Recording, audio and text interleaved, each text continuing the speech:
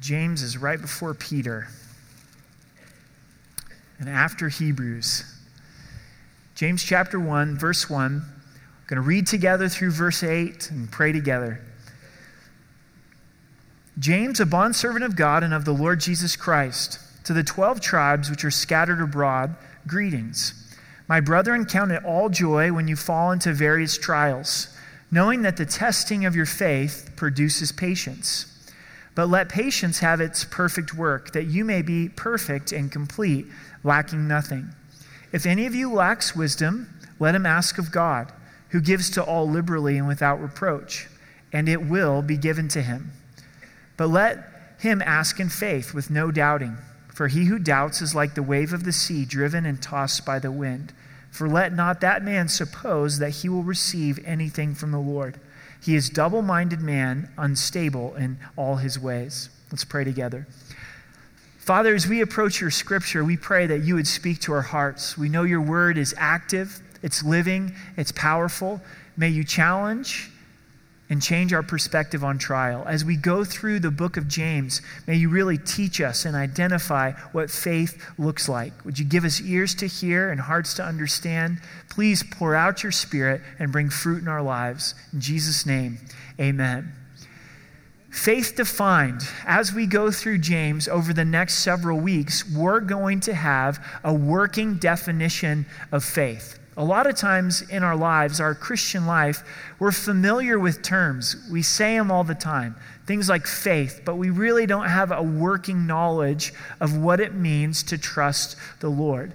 James uses the word faith 12 times in this short book. It's only 5 chapters. You could probably sit down and read James in 15 to 20 minutes. But in those 5 chapters, he mentions faith 12 times. And he's really going to give us an understanding of not just faith theologically, not this lofty view of faith, but he's really going to give us the nuts and bolts. James is really a rubber meets the road type of apostle. And each of the apostles have different gifts. And Paul gives us great understandings in theology in Romans and Ephesians and Philippians. But James is more of the basketball coach or the football coach of the New Testament. Some of you are football fans, and you're going to be watching some football today. You're recording some games right here while you're at church. And some of you are following it on your phones during the service. And you've got maybe some of your favorite coaches, right? And what does a good coach do? A good coach will give you the how-to. He'll explain, this is how you are to block. This is how you're to shoot a basket. These are the things that you need in technique. But then he's also going to hold you accountable. And that's what James does for us, is he gives us the how-to of faith, but he also holds us accountable. He's that coach that's getting in the face of every believer saying, it's time to get off of the bench and put some things into practice. The first way that faith is defined in these first 8 verses is joy in trial. When we choose to have joy in the midst of trial, it is an expression of our faith in the Lord. This morning we'll be highlighting several things that you may want to write down as we travel through these 8 verses. So let's look in verse 1. James, the bondservant of God and of the Lord Jesus Christ. To the 12 tribes which are scattered abroad, greetings. So first we consider, who's James? James is the human author that God used to write this book. There's several James given to us in the New Testament. So which James is this author? It doesn't say. It just says James. So we try to put together the pieces of which James it is. And all of the evidence points towards the half-brother of Jesus Christ.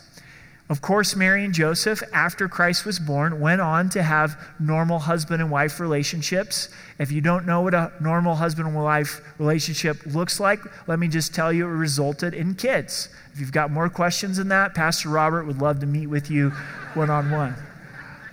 So they've got kids. So Jesus grew up with these half-brothers, half-sisters, and we find in the Gospels that his brothers don't believe in Jesus. In John 7, they're testing Jesus in unbelief. But after the resurrection, James comes to saving faith in Jesus Christ, becomes a leader in the early church. Acts 15, he's leading the group of believers the Jewish believers there in Jerusalem. There's a dispute over circumcision, the Gentiles, whether they need to be circumcised or not. And James gets up and gives the answer from the Lord. It's this man that then writes this book and gives this epistle. And the reason why we believe it's the half-brother of Jesus Christ is this little epistle is written in a leadership perspective. It's authoritative.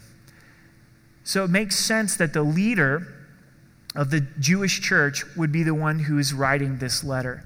Can you imagine for just a moment what it would be like to be the half-brother of Jesus Christ? I mean, Jesus never sinned. He never said things like, "You're a jerk," or "You're stupid," or tripped you or threw you on the ground, or any of those kind of things. Maybe you had a sibling who was the golden boy or the golden girl, got good grades. You kind of had a C or B average. They always had an A+ average. Just always knew the right thing to say to mom and dad to win their favor. So they got the golden boy label, the golden gal label, and you got the black sheep pajamas. You were kind of the black sheep of the family. Well, think about what that would have been like for James. James comes to his parents, Mary and Joseph, and says, "Jesus did it." And they're like, no, Jesus didn't do it. Come here, James. You just couldn't get away with anything. And Jesus is the oldest in the family. So this is the way that James grew up, but he did come to this place of faith in the Lord after the resurrection of Jesus Christ. How does he describe himself in verse 1? He says, a bondservant. He could have said that, well, I'm Pope James. I'm the half-brother of Jesus Christ. You need to listen to me. But he says, I'm a bondservant. And this means slave by choice. And we have to understand that culturally, inside of the nation of Israel, they have a history of choosing to be a slave. The Old Testament laid it out as a bondservant, where you become the property of someone else because there's such a great master. And you realize, my life is better with them than on my own. So people would actually commit themselves to be the slave of someone else, a wonderful, gracious, kind master. And that's what James is saying. I've found God to be that good. Jesus is that good, and so I want to be his slave. I want to belong to God. I want to live to do his will. When we come to that same place in our lives, there's freedom. To realize I don't live for myself. I wasn't created to be the master of my own destiny. I was created to be the bondservant of Jesus Christ. He also notes that Jesus is God, the bondservant of God and of the Lord Jesus Christ. He puts Jesus as Lord and Jesus on the same level as the Father. Who's he writing to? Who's the audience of this letter? It's to these 12 tribes that are scattered abroad. These are the Jewish believers. The Jewish believers in Jerusalem stayed together in a holy huddle. Have you noticed we tend to do that as believers? We get together with other believers, which is great, but we tend to not reach out to unbelievers. Well, that's what was happening with the first church. Until what? Persecution. Stephen gets martyred. Saul wreaks havoc upon the church. The Jewish believers spread out, and they take Jesus with them everywhere they go, just like we should do, and the church begins to spread. Have you found that trial sometimes changes your physical location, and you get scattered?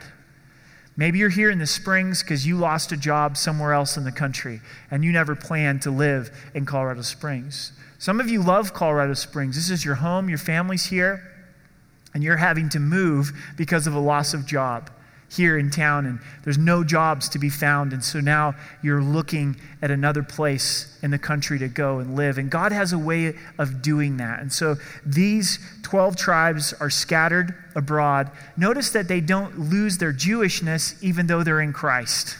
So they're in Christ, but they're Jewish believers. God hasn't forsaken Israel. There's not replacement theology that the Gentile church has replaced Israel. We see in the book of Revelation, God working in and through Israel. There's 12,000 men that are on fire for Christ from each tribe of Israel, known as the 144,000. Romans 9, 10, and 11 tell us of God's future plan for the nation of Israel. So what does James have to tell these guys? In verse 2, he says, "My brethren, count it all joy when you fall into various trials." So if you're taking notes or thinking these things through with me, the first is there's an instruction, the instruction. God gives us a command here. He says, I want you to count it all joy when you fall into various trials. This word count, it's exactly what you'd think it would be. It means to do the math. Just as a kid in elementary school would learn to count 1, 2, 3, 4, 5, 6. 2 plus 2 is 4. God's saying, I want you to look at the trials in your life, and I want you to do the math. I want you to consider it joy, all joy, that you're going through this trial. Now, think about that phrase for just a moment, joy in trial. It's an oxymoron. It seems like two things that shouldn't go together. Joy and trial don't belong in the same sentence apart from Christ. If it's not for Christ, I don't tend to be joyful when I'm going through trial. We went to a Refresh conference up at Calvary Aurora Friday night and Saturday morning, and the pastor that came in to teach was talking about how there's so many oxymorons in our culture and our society. So I just want to share a few with you. Think about this. Civil war. We use that all the time. Civil war. Has there ever been a war that's civil? When you really stop and think about it, they're never civil, right? How about this one? Mall food. Those two words should not go together. They're an oxymoron. There is not good food at the mall, right? How about this? Dry ice. If you didn't know what that was, you'd be like, what in the world? This is a great one. I love it. Pretty ugly. Which one is it? Is it pretty or is it ugly, right? We're alone together. A new classic. A smart bomb, right? Oxymoron. And that's what we think of joy in trial. We have to understand that joy is not happiness. Happiness is the boss calls you in, says, hey, we're doing well. You got a 5% raise. You call home and you say, woohoo, we're going out to steak dinner, you know. You do the math. This is how much more I'm making per month. Well, the loss of happiness is when the boss calls you in and says, we're not doing very well. Everybody's taking a 20% cut in pay. There goes happiness, and you call home and say, we're never going out to eat again, right? And life just kind of goes up and down, and we're emotionally drawn by our circumstances. But what God is saying to us is that we can have abiding joy that's based on who God is, his eternal truth, our relationship with God, that no one can touch. Count it all joy when you go into various trials. I love how Scripture states this because this is life. Life is various trials. There's different trials, different sizes, shapes, colors of trials. There's the absolute trauma where your life falls apart in a moment, where you lose a loved one, a family member passes away, and it happens so quickly. Just bam, and there you are, and they're gone. You'll never see them again. You get that phone call that you have cancer, the biopsy has come back. It's the worst news that you can imagine, a terminal disease like Parkinson's or MS. There's these life-altering traumas that we go through. And then there's just the daily trials of life, whether it's a misunderstanding in a relationship, some difficulties inside of the home, some challenges with a child. Those are the things, they're trials, they're relational trials. And then somewhere a little bit lower on the trial severity is something like the furnace broke. That's a trial, isn't it? They're not getting any cheaper. The more eco-friendly the furnaces get, the more money they cost you, right? Refrigerator decides to go out. The washer decides to go out. Someone decides to steal your car. All kinds of things happen. I had that happen this summer, but that's another story. My car got stolen, but praise the Lord. You know, it was pretty funny, pretty hilarious. Well, it's the 11 o'clock service, so I'll tell the story. So it was a Thursday afternoon, and I go out into the church parking lot to go to an appointment. I'm looking around for my 92 Honda Accord, and it was gone. And I literally thought I was going crazy because I'm pretty absent-minded. So sometimes I have to look for my car in the parking lot because it's like, well, I usually park here, but I parked over there. And so I'm walking around everywhere looking for my car. So I go get Pastor Robert and I'm saying, can you help me? Because I think I'm going out of my mind. I can't find my car. I think it's stolen, but I just need someone to confirm this. So he looks around and walks around everywhere, and sure enough, it had gotten stolen right out of the church parking lot. Who wants a 1992 Honda Accord, right? It's got 200,000 miles on it. And so the story goes on from there, but 4 or 5 days later, it was found in an apartment complex just right by the Starbucks down here at Flint Ridge and Academy. $5, you've seen it right there. Every time you go to Starbucks, you spend $5, right? So there was my car parked in the apartment complex with little to no damage. But that was a little bit of a trial. That's down here on the list, right? But we go through all of these trials in life, and when they happen, God wants us to count it as joy. And this is why. We look at verse 3. So knowing that the testing of your faith produces patience. So this is the understanding. First there's the instruction, but now there is the understanding that we know. And this word know in the Greek, it's got the idea of secret knowledge, a knowing smile. Have you ever talked to somebody and they should not be smiling, but for some reason they're smiling, and you're like, what do you know that I don't know? That's the idea here of this word knowing. That even though the world doesn't understand, people that don't know Christ, we know something they don't know. That we have a loving God, a loving Father that's working in our lives. And though this trial is testing us, God has a purpose behind it. And it says the testing of your faith. So faith defined, first faith is defined as we go through a trial. What's the purpose of a test? A test is to show us what we know or we don't know. It's to bring out the quality of something.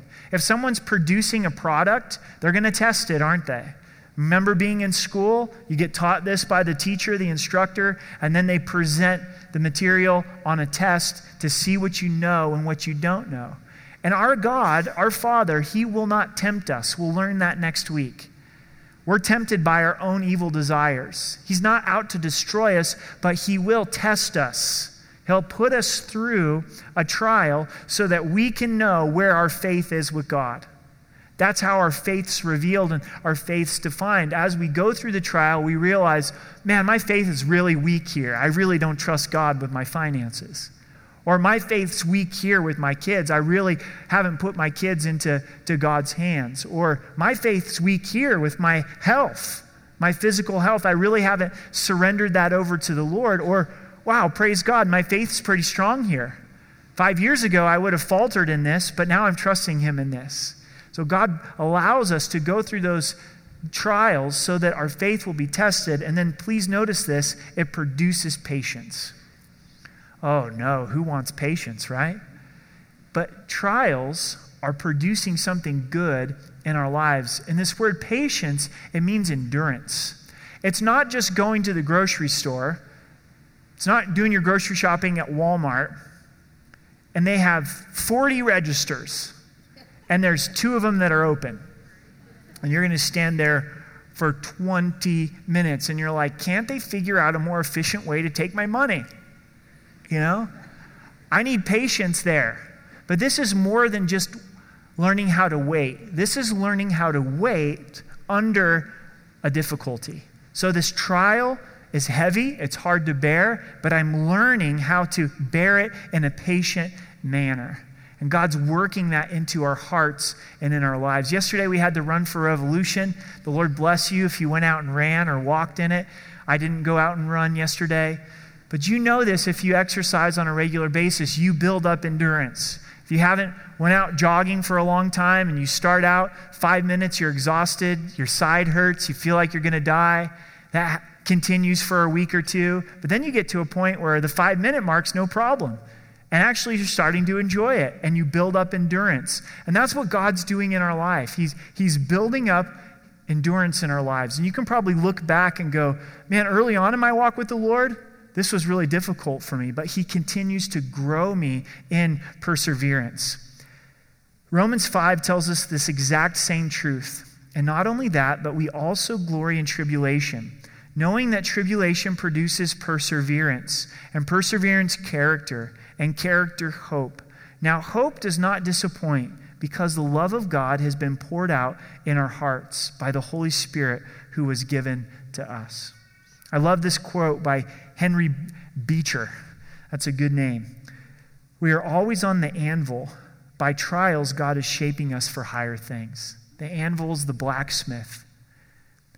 And God's the master craftsman. And he's more concerned about our character than our comfort. He loves us enough to say, Eric, you're not going to learn this lesson any other way. And do you believe that about trial? Do we understand that about trial? And this is hard, and this is filled with tears. James 1 through verse 8 could be a section in your Bible that is marked by the tears that come from a broken heart. Because this is times of not understanding, of getting on our face before God, saying, God, this hurts. I would never want to be in this situation, but I trust you.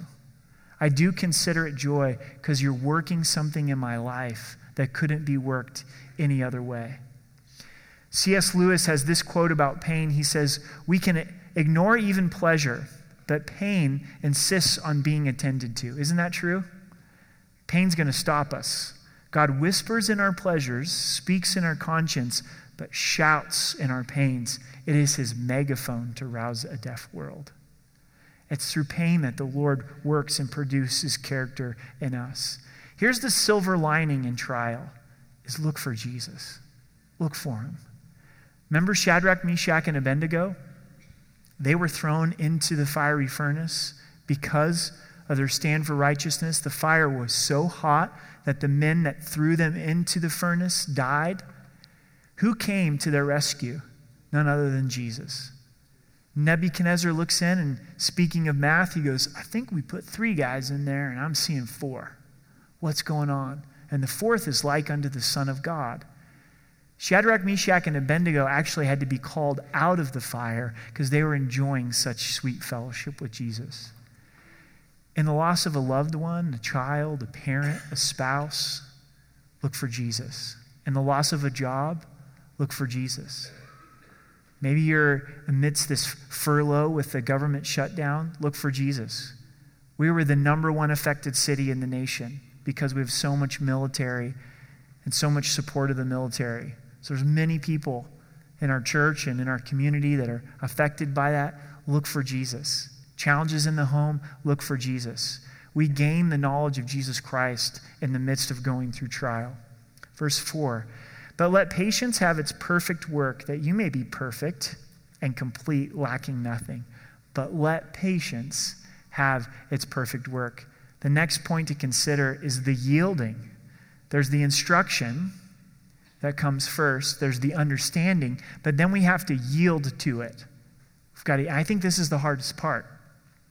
Instead of trying to run away from the trial, okay, God, you're sovereign. You love me. You've allowed this difficulty in my life. If you want to take it away, great.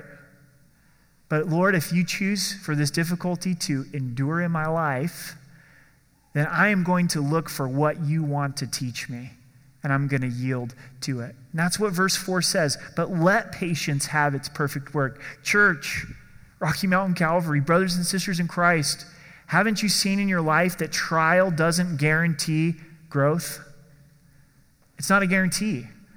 A lot of challenges in my life didn't result necessarily in growth because I wasn't yielding to the process that God had me in. How many people around you that you know, close friends, family members, they go through really difficult times and they actually get more bitter instead of getting better, instead of getting more like Christ? So it's not a guarantee. The way that we're going to grow and mature and be made complete is if we allow patience to have its perfect work. Sometimes we've got to sit our hindside, take our can, and just sit down in the hot sand instead of trying to run away from the trial and say, okay, God, these are my circumstances. I'm going to quit trying to change them, and I'm going to allow you to teach me what you want me to. There was a season in my life, about a 2 to 3 year period, where it was very difficult. There was a lot of trials in a lot of different forms, but there was kind of the granddaddy of them all that was the dark cloud over everything else. And a lot of my prayers were, God, could you fix this situation? Could you make the circumstance go away? Those kind of things. And it wasn't really until I just sat down in the hot sand and quit trying to get out of the situation, say, okay, God, I finally get it. I'm a slow learner. I'm into this now for 3 years. What do you want me to learn? What is it in my character that you want to do and you've allowed me to be in this situation? And that's a difficult thing to do, but that's when the growth comes. We say, okay, God, I'm yielding to it and I'm ready to be taught. Verse 5, if any of you lack wisdom, is that you this morning? Do you fit that qualification? So now we consider the need. What's the need that we have in the midst of trial? I know this about various trials is it brings me to the end of my resources. It brings me to the end of my wisdom. And a lot of times it brings our friends to the end of their wisdom too. We go to our friends and we're like, hey, what do you think? Do you have any ideas? And there is a real place for godly counsel from friends, but sometimes they're going through it with us and they're saying, you know what, your best guess is the same as my best guess, and I don't really know. And we lack wisdom.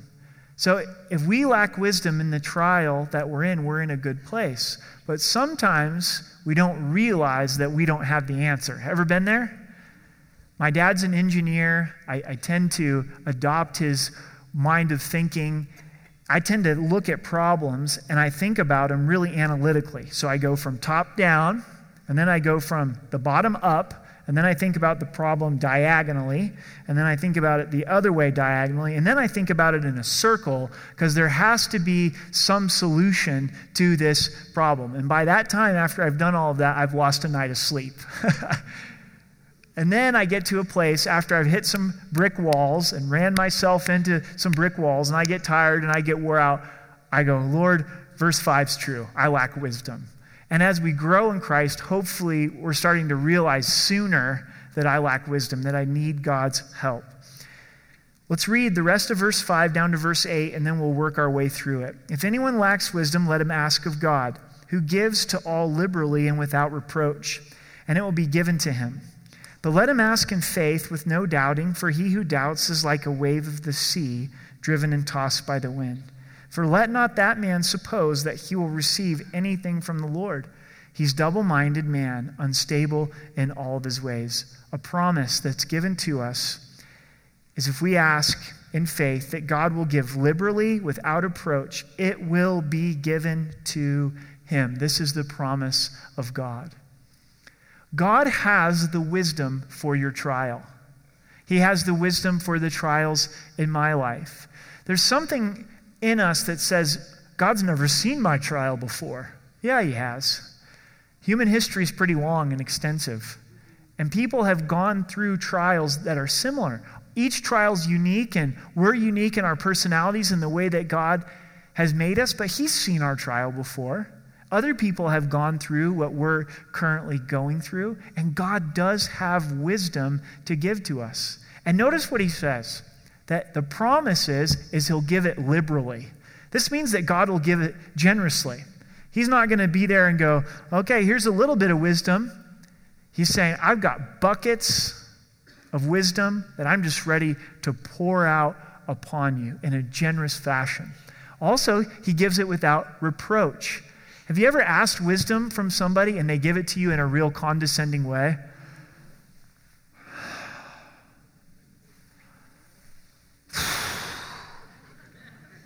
It's about time you asked. You know, if you wouldn't have messed up here and here and here, you wouldn't be over here. So this is where you go from here. And by this time you're like, I think I'll go ask somebody else. And sometimes that's our perspective of God. And he's a loving, gracious Father where he's ready to give wisdom and not beat you up over it. Not go into, well, man, you really messed things up, or you should have asked for wisdom a lot sooner. Why'd you ask all your friends without asking me? No, he just goes, I'm going to give it liberally. I'm going to give it without reproach. So that's the promise that God gives. And here's the condition. There's a condition to this promise. We're not going to just receive God's wisdom by osmosis. There's something that God asks us to do. What does he ask us to do? First, we've got to ask. We've got to ask. If we don't ask for the wisdom, he's not going to give it to us. There's a point in the Gospels, it happens several times, But on this particular occasion, God sends the disciples on the Sea of Galilee knowing that they're going to be in a storm. It's a God-ordained trial in their life. Then Jesus comes and walks on the water, and he's actually just cruising on this storm that's rocking the boat of their life. And the Gospels say that he's going to walk right past them until they cry out. He waited to come and help them until they cried out. It seems like God's soft spot. You know what I mean by that? Where God responds is humility and faith. If we think we've got it together, even though we're sinking, he's not going to respond. So us asking shows humility. And then faith shows our confidence in the Lord. So first we've got to ask. Are you asking God for his solutions for the trials in your life? Is it financial? Are you asking him? If it's relational, are you asking him? If it's physical, are you asking him? All the different trials that come in life, are we asking him? But we've also got to ask in faith. We've got to ask in faith. And this really gets the core to the trial. Do we believe, first and foremost, that God is in control and that he rules and reigns and he's allowed this trial in our life? What's your understanding and theology of trial? Job went through so many trials, and each one had to pass through the hand of God. God's sovereign, and he's in control. Satan wanted to destroy Job. He wanted to tempt Job, but he just didn't have free reign in Job's life. The Father gave permission. And you may find that really difficult. I find that really comforting. To go, ultimately, this passed through the hand of God. And you say, well, what about people's sinful choices? We live in a sinful world. Yes, we do. But we see in Joseph's life that God's plan was even unfolding, and he was taking evil and using it for good. Joseph's brothers sell him as a slave. I mean, who needs family when they treat you like that, right? They send him off to Egypt as a slave. Things go well in Potiphar's house. He's running Potiphar's house, but then he gets falsely accused for rape, thrown into prison. But yet God was working. There happened to be a butler and a baker there. They had some dreams. Joseph interpreted it. It all led to God's plan of Joseph being second in charge to the Pharaoh. Joseph was used to save his whole entire family, to save the nation of Israel. So even when people are making sinful decisions against us, God is working, and we believe that. And then as we're going through this trial, that we actually believe that God hears. Do you believe that God wants to hear your prayer this morning about the trial that you're going through, and that he actually has an answer? That he's got the wisdom to be able to give into that particular trial. So the enemy to this condition of asking in faith is doubt. And Satan loves this, doesn't he? He came to Eve and he said, has God really said? And in the midst of trial, the enemy's going to be there to say, does God really love you? Is God really going to be faithful to his promises to work all things together for good? And if we're not careful, that doubt can erode our faith. So how do we strengthen our faith? Maybe you're saying, you know what, Eric, I'm in the midst of trial.